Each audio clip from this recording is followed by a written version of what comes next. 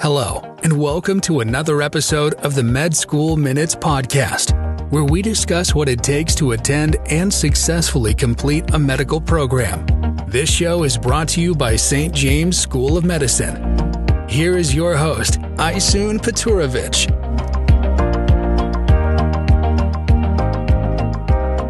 Hello, everyone, and welcome back to our USMLE Step 1 Prep Series. Today, we are joined by Dr. DeJuan Kinchelow. We are going to break down the question that we posed on social media just last week. So without further ado, Dr. Kinchelow, can you kind of take it away? Yeah, so thanks so much for having me. As always, we have the three counselors here, myself, DeJuan Kinchelow, Dr. Russell Heckburn, and Dr. Aksa Chowdhury. All of us can be reached via email, first initial, last name at mail.sjsm.org. Or if you would rather just kind of send an email that goes to all three of us, you can email USMLE at mail.sjsm.org. So without further ado, let's get into today's question. So the question states, a 31-year-old woman comes to the clinic with her husband due to inability to conceive for the past year and a half. She has been on oral contraceptive pills since age 16 and discontinued them a month prior to trying to conceive. She reports moderate lower abdominal pain and dyspareunia since discontinuing the birth control pills. Vitals are within normal limits. Pelvic exam reveals tender nodules in the recto-uterine pouch, decreased uterine mobility, and no vaginal discharge. Her husband has a normal semen analysis. What is the most probable diagnosis in the patient? A, endometriosis. B, endometrial hyperplasia. C, leiomyoma. D, endometritis. Or E, adenomyosis. Now, I see we have a lot of information here. What would you say are the most important kind of takeaways from this question to help you get to the right answer? Yeah, absolutely. So for starters, inability to conceive, obviously it takes two to tango. So we have to check the woman and the male. So the male has a normal semen analysis. So we're thinking that there's most likely an issue with the woman. She's been on birth control pills, oral contraceptive pills for a while and discontinued them a month prior. So that's another important one. And a big thing, two big pieces of evidence we have here is she's reporting lower abdominal pain and dyspareunia, or pain with sex. And what we see on the exam, these tender nodules in the recto-uterine pouch without vaginal discharge are a big clue for what we have going on here. So how would we take that and kind of bring us to the right answer? Because I see that there's a lot of options here, and some seem familiar, but others, I know a few of our viewers, they were kind of confused on the answers based off of what we saw the answers were on social media. So now how would you take that information and translate that into the correct answer? Yeah, so if we just break down what the meaning of each of these words is, or what disease each is, that can kind of help us, put everything together. So endometriosis, we have the endometrium-like glands and stroma, so the normal makeup of our uterus outside of the endometrial cavity or outside of the uterus. So if you think about in a period, you have growth and shedding of this endometrial tissue. Having that outside of the uterus obviously can lead to some issues. Endometrial hyperplasia is just going to be proliferation of those glands, so having excess of them in your uterus. Leiomyoma would be a benign smooth muscle tumor. And this, more commonly, we all have kind of heard of fibroids. This is just the fancy medical term for fibroids. Endometritis would be inflammation or an infection of that endometrial tissue. And then adenomyosis is going to be extension of that endometrial tissue into the muscle layer, which is a little bit deeper. So that's at least to give you an idea of what each of the choices mean. Hopefully that kind of helps narrow down your choices. And the right answer is? Endometriosis. So our patient has endometriosis here. So A, endometriosis was the correct answer in this case. Okay, so why would the other answers be wrong?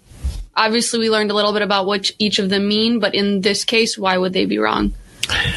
So before we go over the wrongs, I just want to take a quick second to kind of go through endometriosis.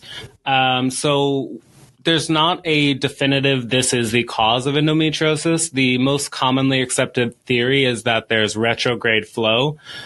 So as normal periods should flush out through the reproductive tract, they can actually go the backwards way towards the ovary, and you can have implantation of these tissues other places. So some common places are the ovary. We call these chocolate cysts when we see them. They can go into the pelvis or the peritoneum. In our patient's case, those tender nodules in the rectouterine pouch of Douglas is a very common one. If we see that, that's a big hint that it's usually endometriosis. So the presentation of them, you get dysmenorrhea or abnormal menstrual bleeding, dyspareunia, pain with sex, dyschezia, pain with defecation or pain with pooping. That's especially once you get it into that rectouterine pouch of Douglas. Cyclic pelvic pain, obviously, this is going to kind of correlate to your period, but if you have these outside of the uterine cavity, you will get period pains in other parts of your stomach. And then infertility. Obviously, these glands can prevent the eggs from getting where they need to get fertilized. Treatment, usually oral contraceptives or birth control pills is kind of the number one thing we do, which is why our patient didn't have symptoms until, recently, because they were on them since they were 16 and they just recently stopped them to try and get pregnant. NSAIDs are great for acute pain. Some other ones that are less commonly used, there are some progestins, gonadotropin-releasing hormone agonists, danazol, or you can even go so far as to have a laparoscopic removal or a surgery to remove them. But as far as the other answer choices, if we go through those, so endometrial hyperplasia, so that we said that was the increase in the glands, so you have more of them. Usually you have excess estrogen exposure in the relative absence of progesterone. So some common examples of this could be early onset of menses, so starting your periods earlier, late menopause, so just having a longer time frame of having periods, nulliparity or not having kids, etc. This is kind of a precancerous lesion, and usually it'll present as abnormal uterine bleeding, especially after menopause. Leiomyoma, or the fibroids as they're more commonly known as, usually will present as abnormal uterine bleeding, pelvic pain and pressure. So just, you have this mass that's kind of pressing on things. So you have a little bit of pain and pressure associated with that. But when you do an exam on these patients, you would expect their uterus not to feel just kind of smooth and round like normal. Usually you can feel these kind of fibroids on them. Endometritis, or the inflammation or infection of the endometrial cavity. Usually you would expect our patient to have a fever, a soft and tender uterus, and lochia, which is just normal vaginal discharge. So our patient didn't have vaginal discharge or a fever. So that's kind of one thing that's making us think not this in this situation. Risk factors usually are related to around birth time. So prolonged rupture of the membrane, chorioamnionitis, or infection of the amniotic fluid, or recent C-section.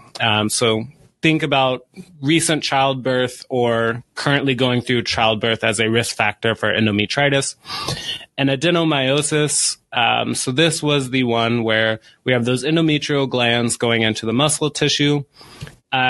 This one, again, is one of those theorized to be kind of similar with endometriosis, but it's when those endometrial glands penetrate into the muscle layer. Patients usually can either be asymptomatic or they can have excessive or painful menstrual bleeding, again, pain with sex, dyspareunia, and pelvic pressure. But for this one, we'd expect to see a globally enlarged uterus. So the whole uterus will be smooth, round, symmetric, but there won't be tenderness. And that's kind of the big thing of what we would expect with all of those ones. All right, great. Thank you so much for breaking down the question and all the answers. I hope this helped everyone kind of get a better understanding of this prep question specifically. Is there anything else you want to tell our viewers before we close it out? We're always here. If you have any questions or any topics you'd like to see us cover, you can always reach out to us on social medias or send an email to that USMLE@mail.sjsm.org, and we will answer any questions you guys shoot our way. Thank you so much for tuning into our show. We hope you enjoyed another episode of Med School Minutes. If you like our content, please follow us and receive notification when a new show is posted. This podcast is brought to you by St. James School of Medicine. For a video version of this podcast, please check us out on sjsm.org/video.